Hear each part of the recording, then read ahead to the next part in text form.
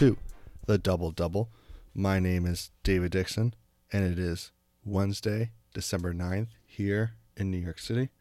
Hope everyone's doing well, staying safe and healthy as we continue to confront the COVID-19 pandemic.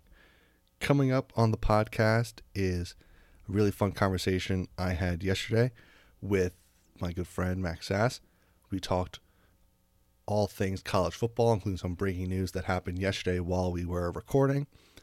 Talked about the playoff predictions, college football this weekend, before we hit on some NBA discussions to close out, as it doesn't feel like it, considering that the NBA wrapped up their bubble resumption season and playoffs in middle of October, that they're going to be starting up the season in less than 2 weeks now. It seems absolutely crazy that the regular season for the NBA is starting in 2 weeks, but we're just rolling with the punches as we all do in 2020. So really, really fun conversation. So I hope you guys enjoy. So I'm going to hit the music, and when we come back is my conversation from yesterday with Max Sass.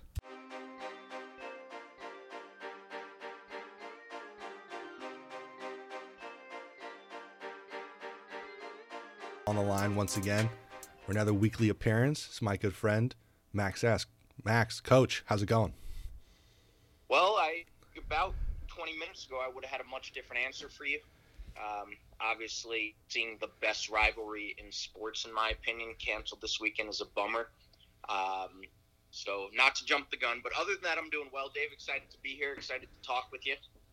I would hesitate to call it the best rivalry in sports, as your Buckeyes have won how many of the last 15 matchups against Michigan? A lot of them? I believe the only matchup they've lost in not modern history, but recent history was 2011, in that year in between Jim Tressel and Urban Meyer, when tattoos were being traded for gear and rings. Right. I would say, Yankees, Red Sox for the history, and also Duke, Carolina, digressing. My favorite part of every Duke, Carolina is it feels like every 2 or 3 years they show a stat before the game of that in their all-time matchups. Somehow they're tied in points, that both teams have scored the exact same amount of points in both That is crazy. Part of me wonders if they're doctoring that stat, but I don't think they are. It's just crazy. I think the other interesting thing about that 2011 game when Michigan beat Ohio State, you know who was the head coach of Ohio State that year? No. Because I believe that was the only non-winning season they've had in, forever and a day. But actually, Luke Fickell was the head coach that year. Interesting. He was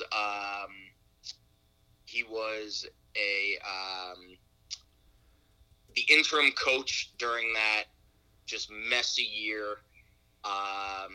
They ended up losing 40 to 34. Excuse me, if I remember correctly. Denard Robinson was the quarterback at the time. That makes sense. Michigan. He had a great game. I want to say that was when Brady Hoke was in his first or second year there. Because Tressel had finished 8-1, I think, in his 9 years against Michigan. Obviously, Urban Meyer he did great. Finished 8-0. And then, or was he 7-0? Excuse me, 7-0. And Ryan Day has not been too shabby either. So, it's the whole thing. So, getting into it for just the listeners, we had an outline, we had a plan. We were going to talk a little NBA at the top. James Harden's not showing up. Different things going on around the association. Maybe 45 seconds before we hit play on the record, I get a notification across my phone.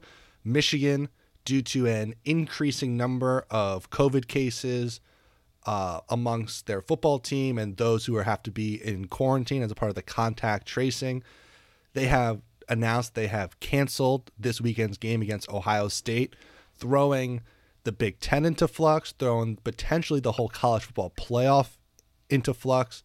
And while we kind of talked about this last week, and this isn't a shock really to anyone who has followed how the coronavirus pandemic has affected college football, because many, many times this season, due to the number of days you need to be in quarantine, if you A, are unfortunately have the virus, and B, if you are in the contact tracing protocol, is that for many teams who have an outbreak like Michigan is having, it is a 2-week thing. It is a 2-week shutdown, basically, or you lose 2 games. We saw it happen to Wisconsin earlier. We saw it happen to Florida, LSU. Tons and tons of teams have lost 2 games out of this. So I'm not surprised. I'm disappointed, obviously, and Michigan's statement was very, expressing their disappointment of not being able to play. I think everyone is disappointed who likes college football, but this isn't a surprise to anyone who's followed how COVID has affected this college football season. No, it's not a surprise at all. It's certainly a disappointment, like you said. I do think there are a few silver linings. Mm-hmm. One, it looks like because of this, Jim Harbaugh's likely contract status will be decided or announced quicker. Yes. It sounds like there's probably an agreement in hand, either to extend him or to separate. And it sounds like with this game not being played, Harbaugh can sort of make his final decision. Mm-hmm. Sounds like everything I've read indicates that Michigan wants to keep him, but for a lower salary and a lower buyout, sort of reducing their risk. So it sounds like it's going to come down to Harbaugh without him preparing for not just a game, but the game. Yeah, I think we'll hear about that sooner. And obviously, I'm sure we'll touch on some of the coaching carousel stuff a little bit later. But that would be a huge wrinkle in there if he left for, say, the NFL or just to take a year off. And it's and go ahead. I was going to say that it's disappointing. I don't want to mention it again, but like we had an outline. One of those things was notable games this week, and obviously we're going to talk about Michigan, Ohio State. I didn't need to put that again, but also Cincinnati, Tulsa got postponed because of the coronavirus, and Ole Miss against Texas A&M with Lane Kiffin's fun. He had that one crazy Alabama game where they were like they know all of our plays and all of our signs, and Alabama won that game because they're ridiculously good, but I would have liked to see Ole Miss against Texas A&M. Like, who knows? Lane Kiffin might have said, hey, we're going to do all trick plays because he's crazy and an offensive, I don't want to say genius, but he's very creative, let's just say. And I don't know, it's a little disappointing gearing up for what's usually a great, exciting last week of college football before the conference championship games that, it's kind of being tempered a little bit by just the reality that, like, look, college football's approach to the virus is, yes, they're going to put health and safety first, but they're just going to push through and push on. And look, we just have to adjust and be flexible and just deal with the unknowns that we don't know if a game's going to kick off until that ball's in the air. You're right. And so the interesting thing about this Cincinnati-Tulsa game is that they're actually going to play next weekend in the American Championship game. That was the interesting part, yeah. And obviously, internet conspiracy theorists can go crazy because if Tulsa had won this weekend, they would have hosted the following weekend. Now, because of the cancellation, Cincinnati will host. I would love to see, and I'm not sure it would much help Ohio State, but I would love to see, if it were the other way and Tulsa had the COVID cases, I would have loved to have seen Cincinnati, Ohio State. That would have been fun. Put together. It would be so interesting to me if, something happened to Ole Miss, God forbid. Can you imagine throwing together Texas A&M, Ohio State? I mean, we're going to touch on this, and again, I'm jumping the gun, so forgive me, but we had maybe the game of the year thrown together, 3 days ahead of a game last weekend. How great would it be if we're talking about the two teams that are sitting at 4 and 5 in the college football playoff rankings right now? Yeah. Just saying, throw caution to the wind. Let's do this thing. That would be amazing.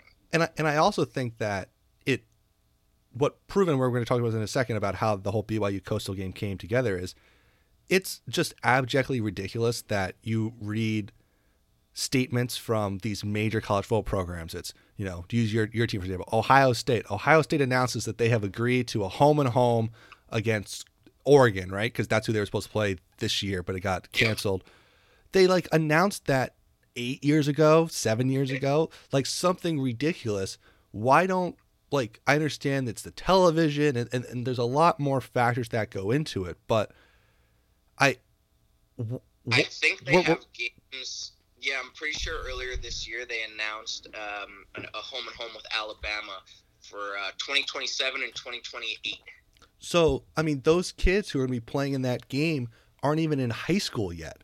And which is ridiculous to think about that in a year where we've all been forced to be extremely flexible and deal with the punches as they come. Like, why can't it be that in the springtime when they're doing spring football and recruiting all this stuff that they are scheduling games the way that many college basketball teams do, right? Like, there are some things like, you know, Kentucky locks into the Champions Classic. That's like it's a multi-year deal, but Kentucky can go play Gonzaga if they want, and it's not in 5 years when we're going to have to go get some 8th graders who can play against Gonzaga in 5 years. Like, it's kind of ridiculous because now pivoting to the Coastal BYU game. So for those who don't know, Coastal Carolina was 9-0.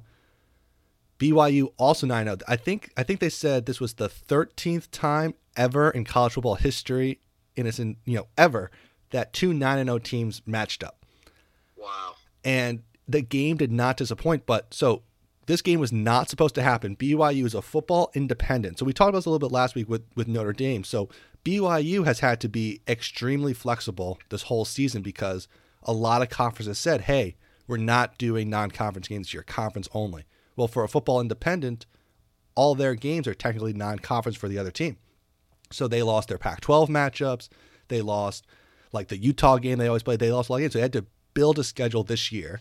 And surprisingly, they've had very, very few cancellations, and they've adopted this motto, hey, we'll play anyone, anywhere, anytime, right? Like, except for Washington. Except for Washington, which was kind of funny. But they backed it up, and they heard the criticism. They backed it up and said, Coastal Carolina, who was supposed to play Liberty, coached by Hugh Freeze, who was 8-1, I want to say, or 7-1. Yeah. They had to cancel because of COVID cases within their own program.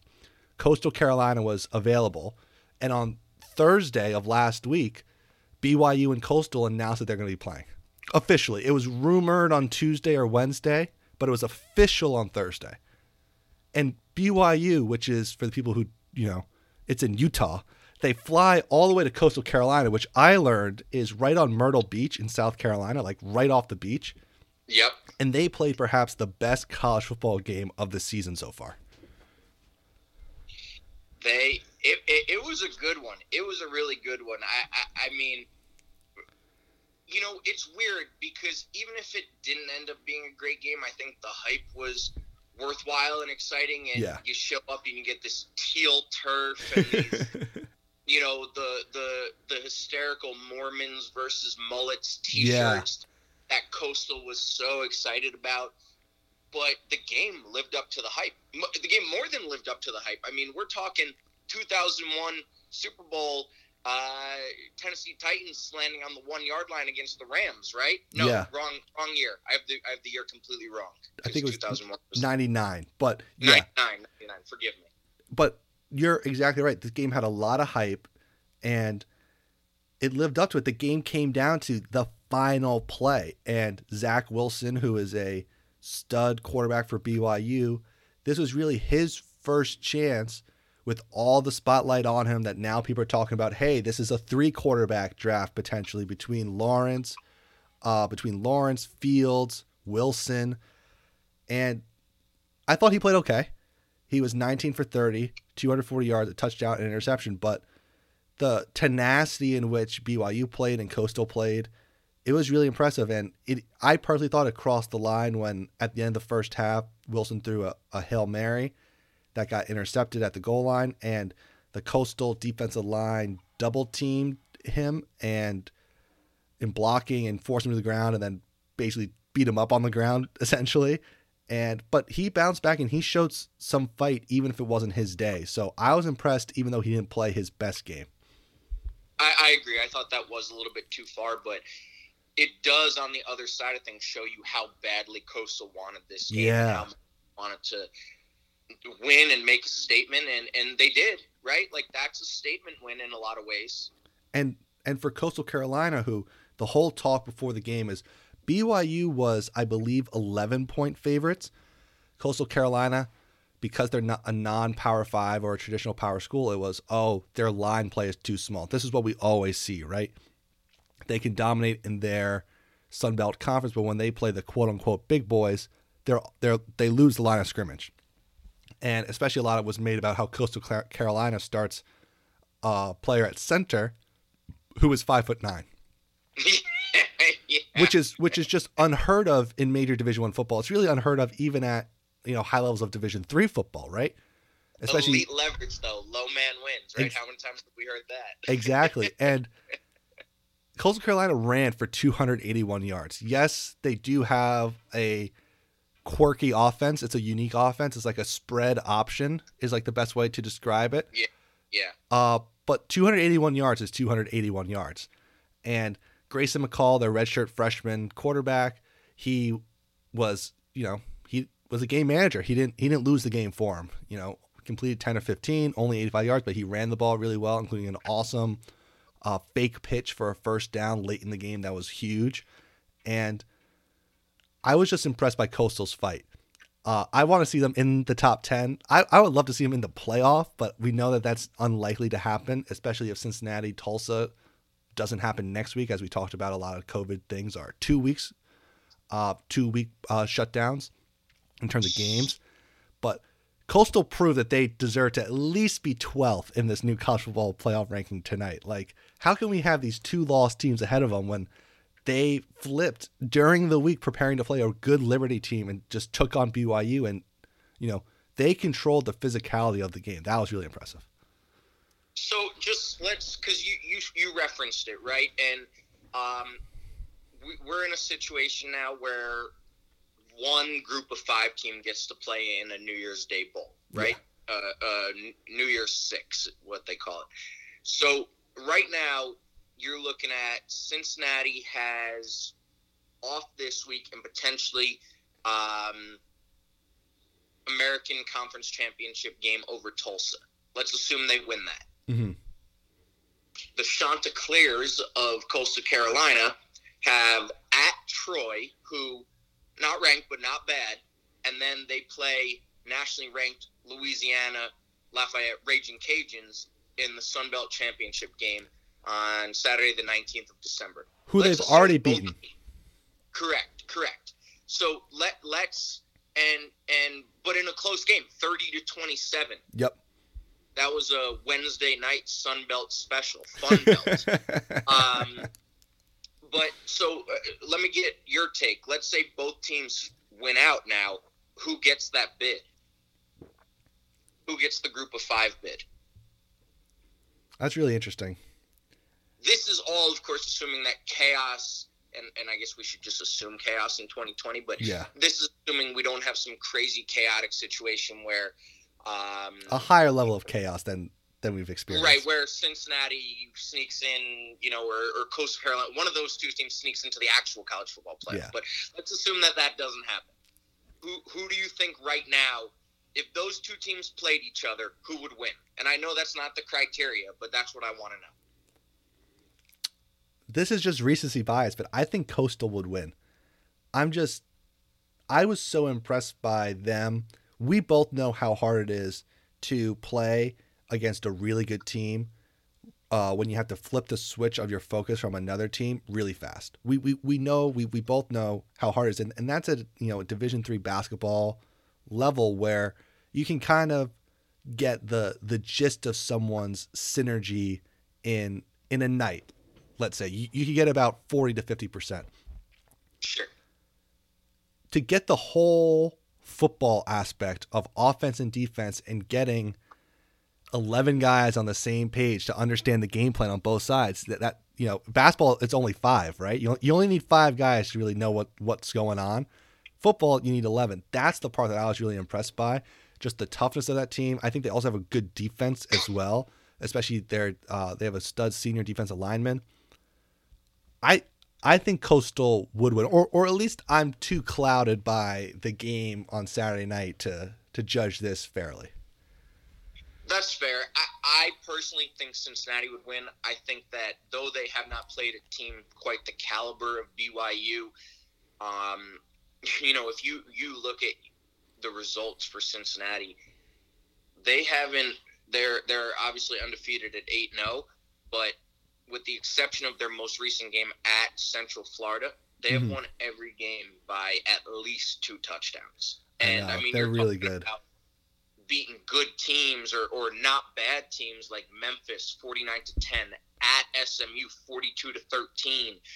Houston obviously has a good coach, 38-10. So you're just talking about absolutely dispatching of these teams that are pretty good in the American. I think they make a statement against Tulsa in 2 weeks, or in a week and a half, excuse me. I think they win that game by a lot. And, I was completely wrong on my prediction last week, and thank goodness Ohio State's still number 4 in the playoff rankings. But I just think this Cincinnati team is really, really good. I think Desmond Ridder, the quarterback, is really, really good, and he's not a guy that gets talked about enough. I think that is true. That is true. He's not talked about enough, but we're talking about Cincinnati, about how good they are. Their point differential this year is 207. They've scored 327 points, and they've only allowed 120. That is really, really, really good.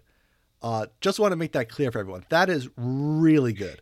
Like, absurdly good. We in biz call that not bad. Yeah, like Notre Dame's is 377 to 171. So basically the same as Notre Dame's.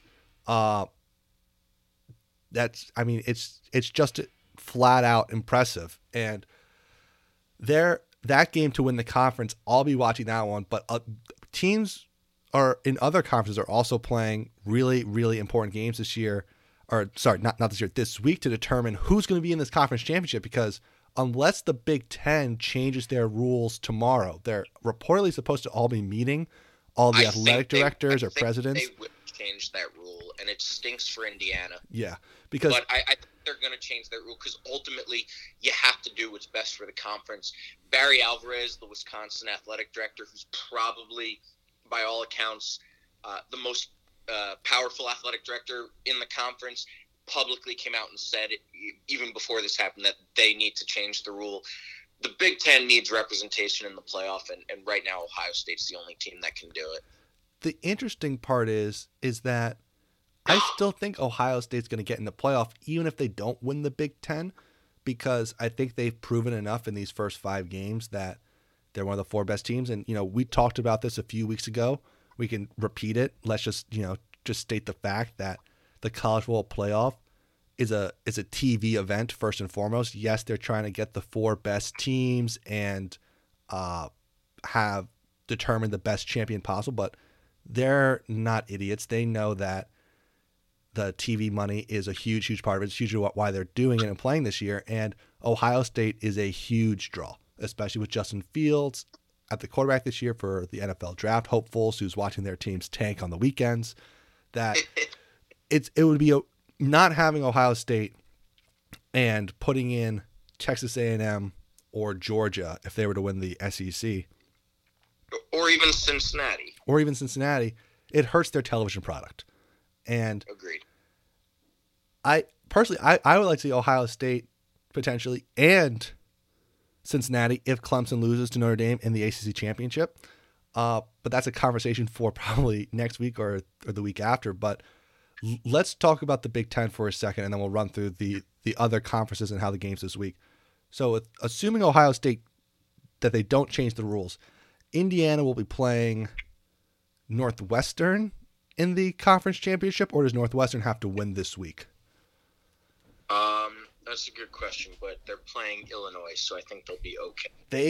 They will win that game, and it adds into the other. Though they lost to Michigan State, they did by a lot. So it just 2020 doesn't make sense, Dave. I just that's the problem.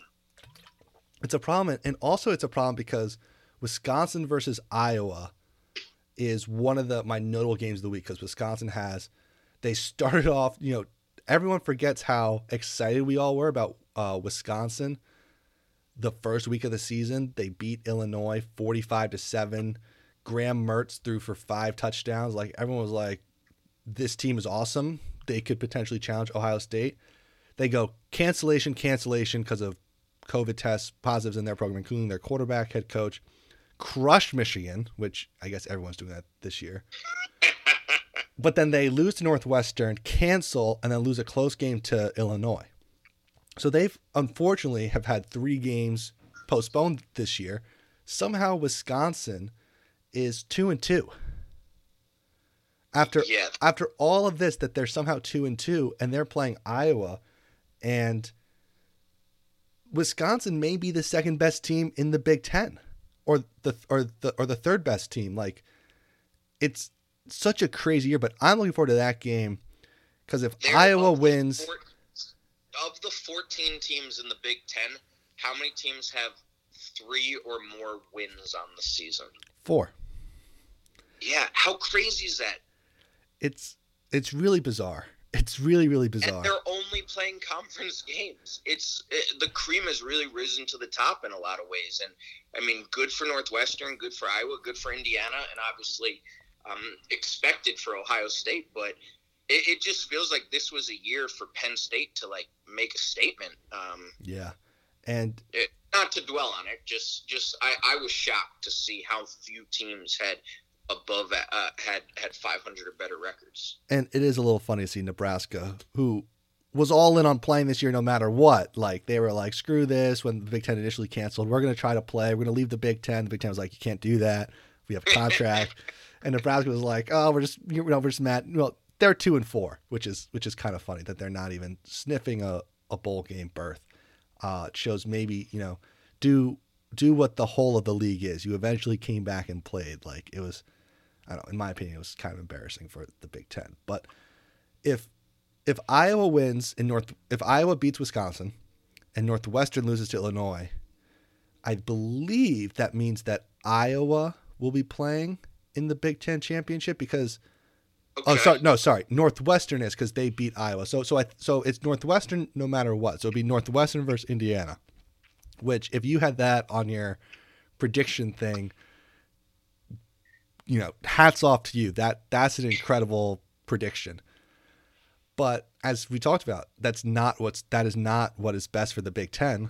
But on the flip side, for the ACC, having Notre Dame Clemson was like the best possible outcome for the season for the ACC. Yeah, that's very true. It's a good point. And part of it is just because the Big East was, the Big Ten was a little bit short-sighted. No built-in bye weeks, no scheduling flexibility. I mean, Ohio State has now had 3 games canceled this year, and only one of them was due to COVID issues within their own program. Yeah. And that's ultimately the issue, right? That they got canceled on by Maryland. They got canceled on by Michigan. Now, they did cancel on Illinois, but it feels like there's almost sort of a little bit of like the games that weren't your fault, you should get credit for not playing, but they should count towards your minimum in a way. Yeah. And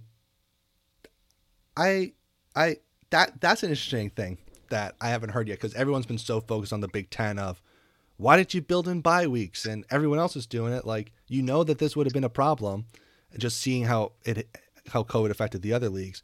That's an interesting proposal that I hadn't heard about, which is if it's quote unquote your team or your fault, as if like if your team is the cause of the cancellation, is that a half a win in the eyes of the standings as to get to that minimum.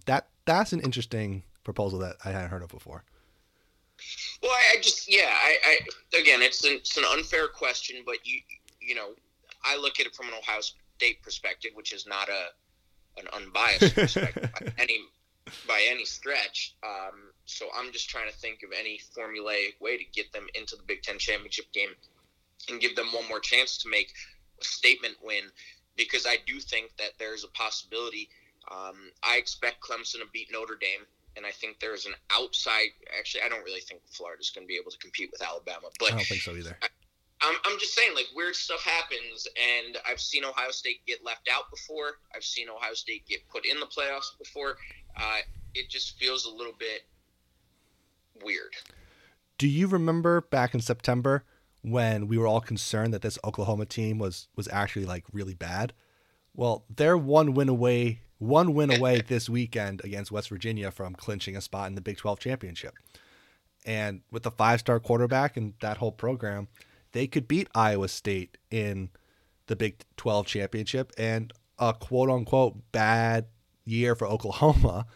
They're the Big 12 champions again. They won't be in the playoff, but it's kind of a reminder for all of us who love college football and talk about it and that can't overreact to 1 week, one game. We're starting a redshirt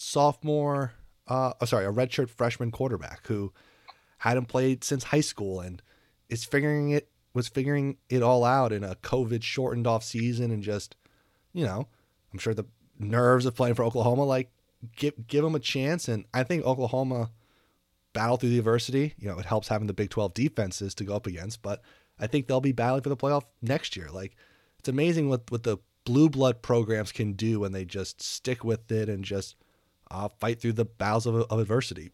Every team has it during the season. Here's my worry for Oklahoma and their recruiting. Spencer Rattler is not draft eligible, so next year will be the first year that they will not have a rookie quarterback making a start in the NFL. Interesting. After Jalen Hurts, Kyler Murray, and Baker Mayfield did that. So are people going to start worrying that their offense is falling apart because they don't have a rookie quarterback in the NFL next year? Well, look, I mean, if the rumors are true that if the rumors are true, and it seems like it's also right before we recorded that Jalen Hurts is going to start this year he's going to start this week for the Eagles. Yep. Maybe we just count him as another rookie next year. They're like, no, like he's a rookie. Like, he's starting week 13, week 14, doesn't really count. Next year he's the rookie. What if we get Tanner Mordecai, their backup, is a redshirt sophomore. You think we can convince him to declare and, I don't know, maybe go play for like the Jaguars or someone and get a weird start, like Gardner Minshew style a couple years ago? Look, if the rumors are true that Trevor Lawrence is considering staying at Clemson and avoiding the Jets, anything is possible, because teams are if teams are holding out for him again. Yeah. But that's a discussion for another day.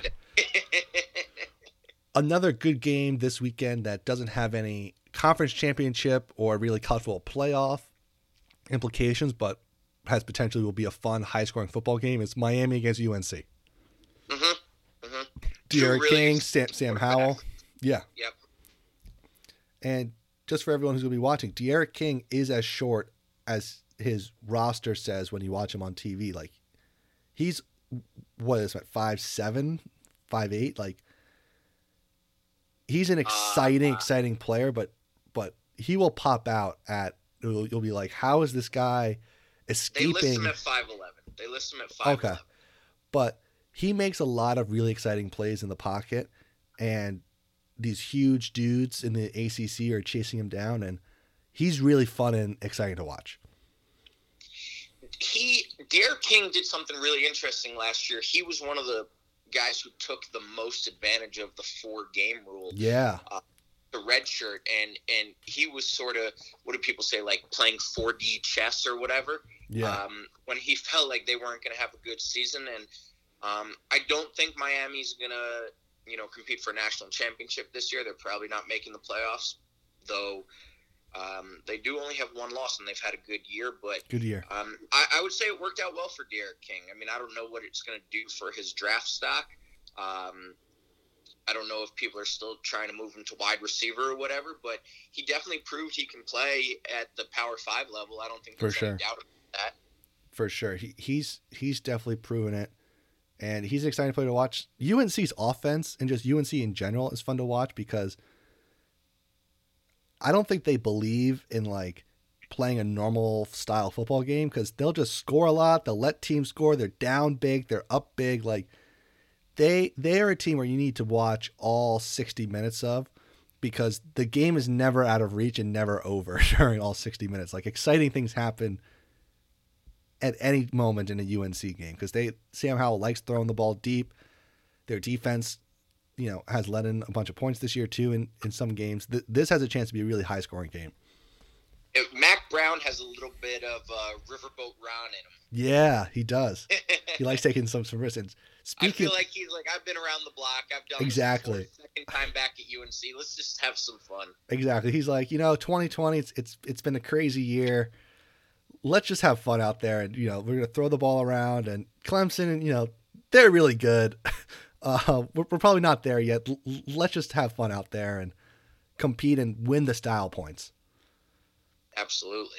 Speaking of Max, I saw this incredible stat. This is, unless you want to add anything else for the College World Discussion, this is the last thing I want to say. Mac Jones, the quarterback from Alabama, who dominated LSU this past week to the point where it was just unfair. It literally was like any amount of yardage that they wanted to get, they got, and it just felt like a choice rather than effort for them to get those yards. It was an unbelievable annihilation. Mac Jones has thrown a touchdown pass on 9.4% of his throws. So he drops back. He's had, X number of attempts. 9.4% of those have ended up in touchdowns. Tua has the record at 12.1% in 2018. Mac Jones is, I think, second. Like, this Alabama offense's transformation from what it was at the beginning of Saban at the decade of they're going to beat you with physicality, they're going to run you over, 3 running backs, Mark Ingram, all those guys, to now they might be the epitome of modern offense. It's incredible. It's a great point. And it's made a lot of their offensive coaches head coaching candidates, right? I mean, you took Lane Kiffin last year or 2 years ago, or actually well before that with FAU, I forgot. Yep. Steve Sarkisian has become a hot name again. Yeah. Charles Huff, the running back coach, is getting a lot of mentions. The guy at Maryland now, coach? Yeah, Mike Loxley, absolutely. Absolutely. And a lot of it has to do with, I think, Nick Saban being willing to be a little bit flexible and give these really bright young coaches who, by the way, have incredibly talented players, the keys to this Ferrari of sorts. He got, it was almost like he just got sick and tired of losing to Texas A&M or being in those close games against spread offenses. He was just like, why don't we just do it? We have the best players. we have the best talent. Like, why don't we just do it? And we could still, run the ball. Like when you watch Najee Harris run, he could have been their running back in 2011 too, and just run through the tackles and destroy you. And they're like, but let's also throw the ball. And they have incredible wide receivers. It's really, really impressive when you watch a transformation of a program from 2010 when they were winning a championship to 2020 where they're the favorites to win the championship, how their play style has just completely changed. So I thought that was really cool. It is. That is really interesting. So breaking news while we're doing the podcast again. Wow. News is just breaking during our podcast. Adrian Wojnarowski switching over to the association. Woj reports 2 minutes ago, James Harden arrived in Houston and has tested in accordance with the NBA's protocol. In case for everyone who was, who's needing a catch up on this, because it's been a difficult storyline to follow. In the bubble, the Rockets lose to the Lakers in 5 games. Right, 5 games. They've been home for a while. They decide to, or I don't know if they decide to, or Daryl Morey decided to leave. So Daryl Morey leaves, their general manager. He goes to Philadelphia. Mike D'Antoni, their head coach, coach of the year, by the way, a couple years ago, decides to go to Brooklyn to be his former point guard Steve Nash's assistant coach. They decided to trade Russell Westbrook to the Washington Wizards for John Wall and a first-round pick. And rumors started coming out that James Harden was unhappy and James Harden wanted to leave. He gave him a list of Brooklyn only. We talked about this. Now, reportedly, he's extended the list to others like Philly and a couple other teams. He was basically doing a NFL wide receiver holdout from training camp that has started in the NBA, where he was just not there. The new coach, I think Steven Silas, was like, I haven't talked to him. I don't know where he is. This is disappointing. He was like, James just needs space, and he's giving it to him. Well, I guess he showed up now that the holdout is over. But what do you make of this whole James Harden saga?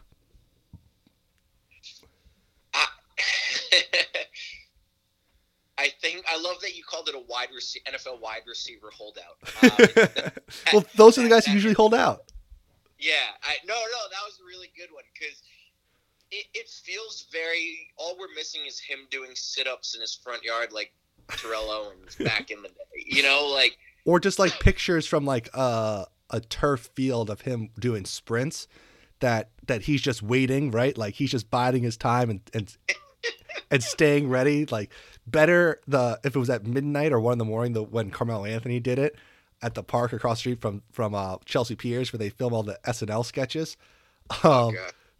That would have been even better, but I'm happy he's back. But this storyline is going to overshadow the Giannis potential free agency discussions because people love trades more than free agency.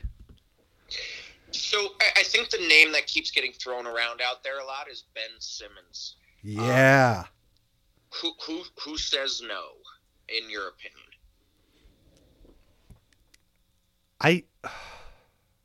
It's a tough one. I feel like Houston would say no because as Daryl Morey has proven, he will do whatever it takes to get superstars and to improve his team. And I think he'll try to let Simmons and Embiid work and develop this year and just see for his own two eyes how their relationship is and what he could do about it. But he loves James Harden. He was the guy who traded for James Harden, built the team around James Harden. Obviously, he was his player on the Rockets. Of course, he's going to promote him for MVP and call him the best offensive player ever over Michael Jordan, all that stuff. But I also feel like it's genuine. If you coach, he wasn't coaching, but he built the whole team around Harden throughout different secondary superstars like Dwight Howard and Chris Paul, Russell Westbrook. He tried to get a lot of guys to come play with James, and I think he would do that in Philly. And I don't know if Ben Simmons is enough for James Harden. I personally think it is, but I could see Houston trying to hold on to as much cards and leverage as they have and holding out for more. I don't know if anybody would say no. Yeah. I can't imagine being thrilled as a Philly fan that you're going to trade. What's Ben Simmons still, like 23 years old? Yeah, because he was 19 when he got drafted in 2016. So, yeah. 23, 24, something in that range. Yeah. James Harden, I think, is 31. I know. And Ben Simmons, I mean, it's not like Ben Simmons is a bad player. Like, he's made an all-star. I believe he's made an all-NBA team. He is a transcendent defender. Yeah. Transcendent defender. It just feels to me like you're really going all in. And it's almost disrespectful to Sam Hinkie in a weird way. Because I just feel like James Harden, when you talk about the championship window, maybe he opens the window a little wider for the Sixers, but he certainly he doesn't extend leaves it open for a shorter period of time. That's a fair point, and partially is that James Harden has become this symbol and poster child for isolation-heavy perimeter basketball and dribble, step back three, and driving in the lane and drawing fouls, and people think that he's selfish and that he doesn't pass and that all he does is shoot, and that's probably a little fair. It can be a fair characterization at times, but also the whole team was built around, starting in 2016, and really that 2017 team that was incredible, Daryl Morey was really the only guy in the NBA in the Western Conference who didn't back away from the Warriors and really, really actually went out to challenge them. And he said the best way to beat the Warriors and our only chance is to rely really, really heavily on James Harden isolations and give him the ball all the time and let him do everything. That's what they said was the best chance for them to win. And they almost did it. They missed 27 threes in a row in Game 7 at home without Chris Paul, and they almost beat the Warrior dynasty, right? Yeah, it was. They really did. They were up 3-2 in that series, right? Yeah, they were up 3-2. Chris Paul gets hurt at the game at the end of Game 5, and I think that we all forget that while James Harden is just, people talk about the step back three and how he ruins the game because he's drawing fouls and he's doing it by the letter of the law and not like the intent in which it was written.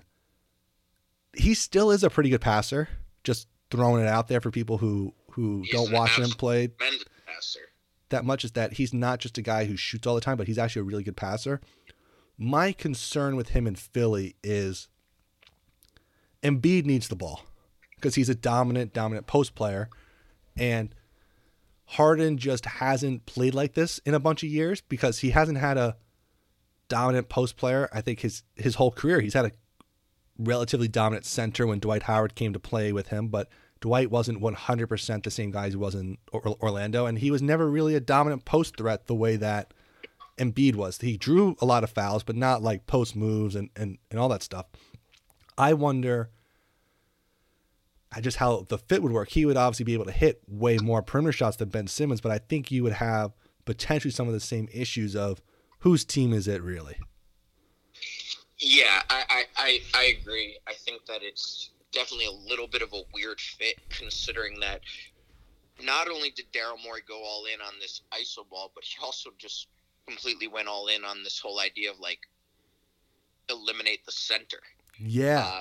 So now you go from that to the guy who's probably the best center in the NBA. I'm trying to think like who else is in that argument. Maybe Karl Towns, Rudy Gobert, but it's basically him and Jokic.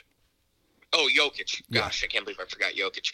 Yeah, so it just feels like you're not necessarily recreating what you had with the Rockets unless you're going to strip Embiid down to parts in a trade, which I don't think makes sense. I don't think it makes that much sense either. And the question I'll pose to you is, theoretically, the trade goes through. It's James for Ben Simmons, and now it's Harden and Embiid are the duo in Philly. Is that the best duo in the Eastern Conference? Or do you still think it's Kevin Durant and Kyrie Irving? No, I think it's Frank Ntilikina and Kevin Knox. Look. I love Frankie Smokes, but and his shot's looking better in the one clip of his one made three that the Knicks released from training camp, but I think we have a couple more years to wait. But to actually answer your question, I think that if Kevin Durant is, back to 95% of the player he was before the injury, which I think is very possible, considering how much he relies on shooting and stuff like that in his game, I think the Nets have the more talented duo. Mm-hmm. I actually have serious questions about if either of them are going to work as well as the sum of their parts as they would individually. But, I agree. But it would be fascinating. It would certainly be fascinating. Yeah. I don't know how I feel about it yet, but it's definitely up there. But the Nets are, I think, the most interesting team in the NBA this year. I don't think that's a stretch to say, because Durant obviously missed all of last season. He was their big free agent get. He comes with Kyrie Irving and DeAndre Jordan, but mainly Kyrie Irving. And they came because they both said they loved the culture that was built with Sean Marks and Coach Kenny Atkinson. And a lot of that team is no longer there. Kenny Atkinson is not there. He was replaced midway through the year with Jacque Vaughn.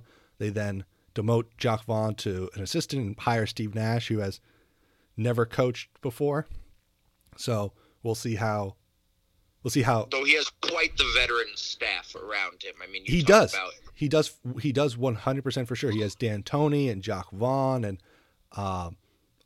who else? I knew he wanted to get Dirk. Those guys. I'm sure, if I'm not mistaken, he brought in I think Ime Udoka from Yep. Did I read that right? From I think so. Popovich's staff, and I want to say Amari Stoudemire, who's obviously not a coaching veteran, but Yeah. I was more referencing the idea that Mike D'Antoni Yes. came. And I personally think on Ime Udoka. Yeah, I mean, I personally think, and I would love to hear your opinion on this, the Nets are either going to be really good or a train wreck. And I think that they have a high potential for both, and it's going to be really, really interesting to play out because of the personalities on the team, the expectations, the injury concerns, the shortened season. I think there's a lot of intrigue and possibilities for this to go either really, really well or really poorly.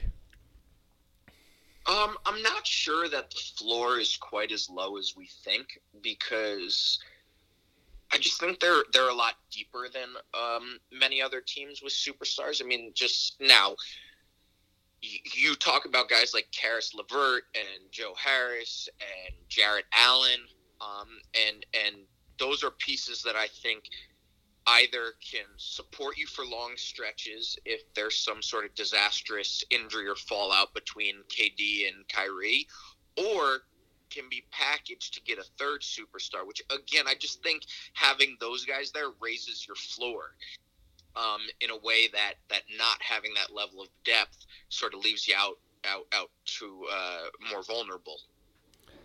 That is true, is that they do have a lot of depth, but I think the floor is lower than you're considering because of the injury concerns that their top three guys have had. Karis LeVert had a couple major foot injuries when he was in college, and I believe he had a knee injury, if I'm not mistaken, in the NBA.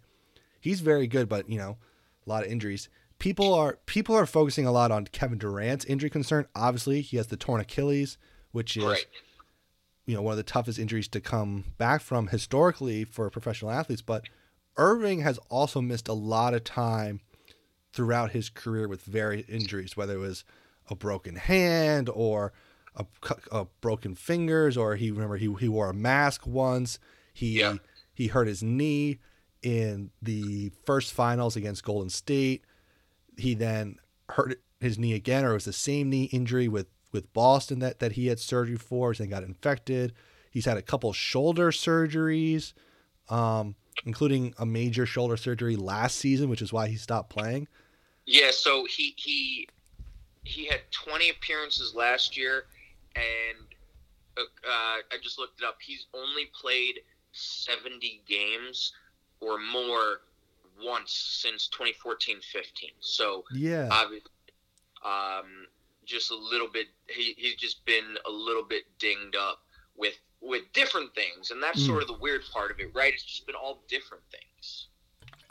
It is. So that's my concern. Is obviously KD is at best, when he's totally on, he's one of the three best basketball players in the entire world, right?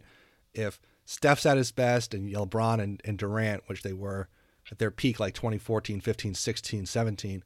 Right, and Giannis is in that conversation now too. And Kawhi, but like at the best of the best in the world, he is there. But he's had a lot of injuries as well. He's not as young as he once was. He's been in the NBA since 2007. He had a major foot injury with Oklahoma City, and he had this Achilles injury. And if he's not the same, and with the fast pace of the 72-game season, and who knows what it will bring, and Irving's injury history, so I think that is a potential issue that people aren't focusing enough on, is that it's not just Durant's injuries, but it's also Irving's. Because Durant's such a big question mark. Yeah, I would actually, this is going to sound terrible, but you could make a compelling argument that they might be better off if Kyrie is out for a while. Yeah, I mean, and And I like Kyrie. I like Kyrie. He hit one of the most clutch shots in NBA yeah, Finals history. I'm not. I don't mean to sound like I'm completely out on Kyrie, but yeah, it's hard not to be sometimes, especially after what he just recently did with Media Day and all that yeah, stuff. Like, and he doesn't help himself. and the drama is already starting, whether it was intended or not. Look, I I get it. He does a lot of podcasts. He does more interviews than people realize, just how much media availability there is for NBA players. He deals with enough journalists and enough reporters that if he just wanted to make a statement and make sure that it was read in full and understood, right, and not, you know, videoed for 4 words were put on Instagram and it was out of context. I get that, but the spotlight is on you and it's on the team, and not going to media day only brightens it, you know? Now if they start awesome and they start 14-2 and they're first in the East, people will easily forget about this. But if they start 6-6, like a lot of teams do that are built and put together in the first year, just because it naturally takes time to work out how to play together.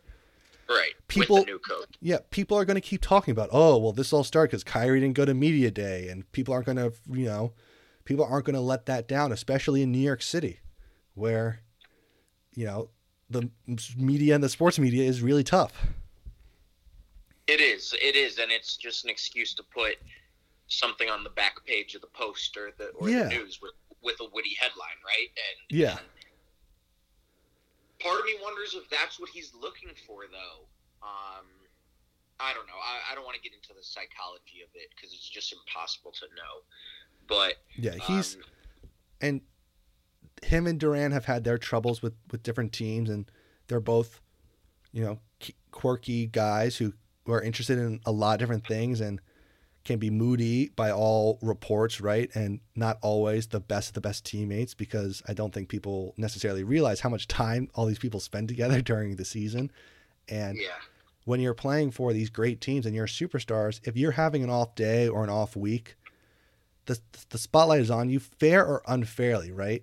And probably a little unfairly, it gets blown out of proportion, probably a little bit, that, hey, this guy was just having a bad week, that, oh, he's a malcontent and he's a bad guy and he's the reason why the Warriors' chemistry was messed up, right? Like, all that stuff is probably unfair, but if Durant's not happy or he says something, because, credit to him, in the player empowerment era, he's speaking his mind, all credit to him. But if he says something after a tough loss or a tough win against someone, that's going to be leading First Take. That's going to be leading Colin Cowherd's show, and Get Up. Get Up is going to cover everything about the Brooklyn Nets, right? And for sure. And I personally don't think of KD as being a bad teammate. No, that's not what I think of it at all. I think Kyrie has a little bit of that reputation because of his experience or whatever happened with the Boston Celtics. But I just think that we've talked about the floor a lot, but when you think about the ceiling, you have to think about what was the last time that Kyrie was the second best player on a team with a top 3 player in the world. Which was a finals appearance and winning championships. Not just a finals appearance and a championship win. Yeah. So I think that my hope is that, if we sort of give them the benefit of the doubt, they figure it out. Maybe Steve Nash, being the perfect point guard, really clicks with them. And now you're talking about those two guys both playing as best as they can play. And now we have a team that potentially rivals those Cavaliers teams with Kyrie and LeBron. I mean, and they were fun. They were a lot of fun. They were so much fun, and they have a little more depth than those Cavaliers team did, just because they haven't started making trades yet, to build out the roster with veterans. But the Eastern Conference is loaded, and that's something we haven't seen in a while. Is the first top 6 or 7 teams of the East are really good. Probably not as good as the West, but they are still really good teams. Yeah, I think you're right. I think the top of the league is getting better, and the middle. That's even with. Well, yeah, I think that middle is getting a little weird too, because you have teams like Atlanta that are trying to force their way into that sort of tier. Just the whole dynamic of the league is very interesting to me. It's a great time to be a basketball fan. The season kicks off in a couple of weeks. We're previewing it next week. Coach, always appreciate the time. Love having you on the podcast and talking college football, NBA, whole lot of stuff. So always appreciate having you on, and have a great weekend. Who knows what college football there will be this weekend, but I know we will both be enjoying it. Yeah, I'm just up to the minute. It looks like Purdue might not be able to play this week, so maybe we're getting, Ohio State, Indiana part 2, or maybe they're going to move some stuff around. I don't know. It's all a mess. Hopefully it gets figured out. But enjoy college basketball tonight. Again, I know we're talking about the future, but it'll sound like the past. There's some really good games on tonight. Illinois, Duke, Iowa, North Carolina. Absolutely, and I think Creighton, Kansas is tonight as well. Yeah, so that is. Those games, it's a great time to be a college sports fan, as hectic as it is. So I'm just grateful for those things. I'm excited for great basketball, great football, and great conversation with you. If you like this podcast, you can find us on iTunes, Spotify, or wherever you get your podcast, where you can subscribe, rate, and review. 5 stars would be much, much appreciated. You also follow us on Twitter at DBL_DBL podcast. We'll be back next week. Until then, take care and make it a great day.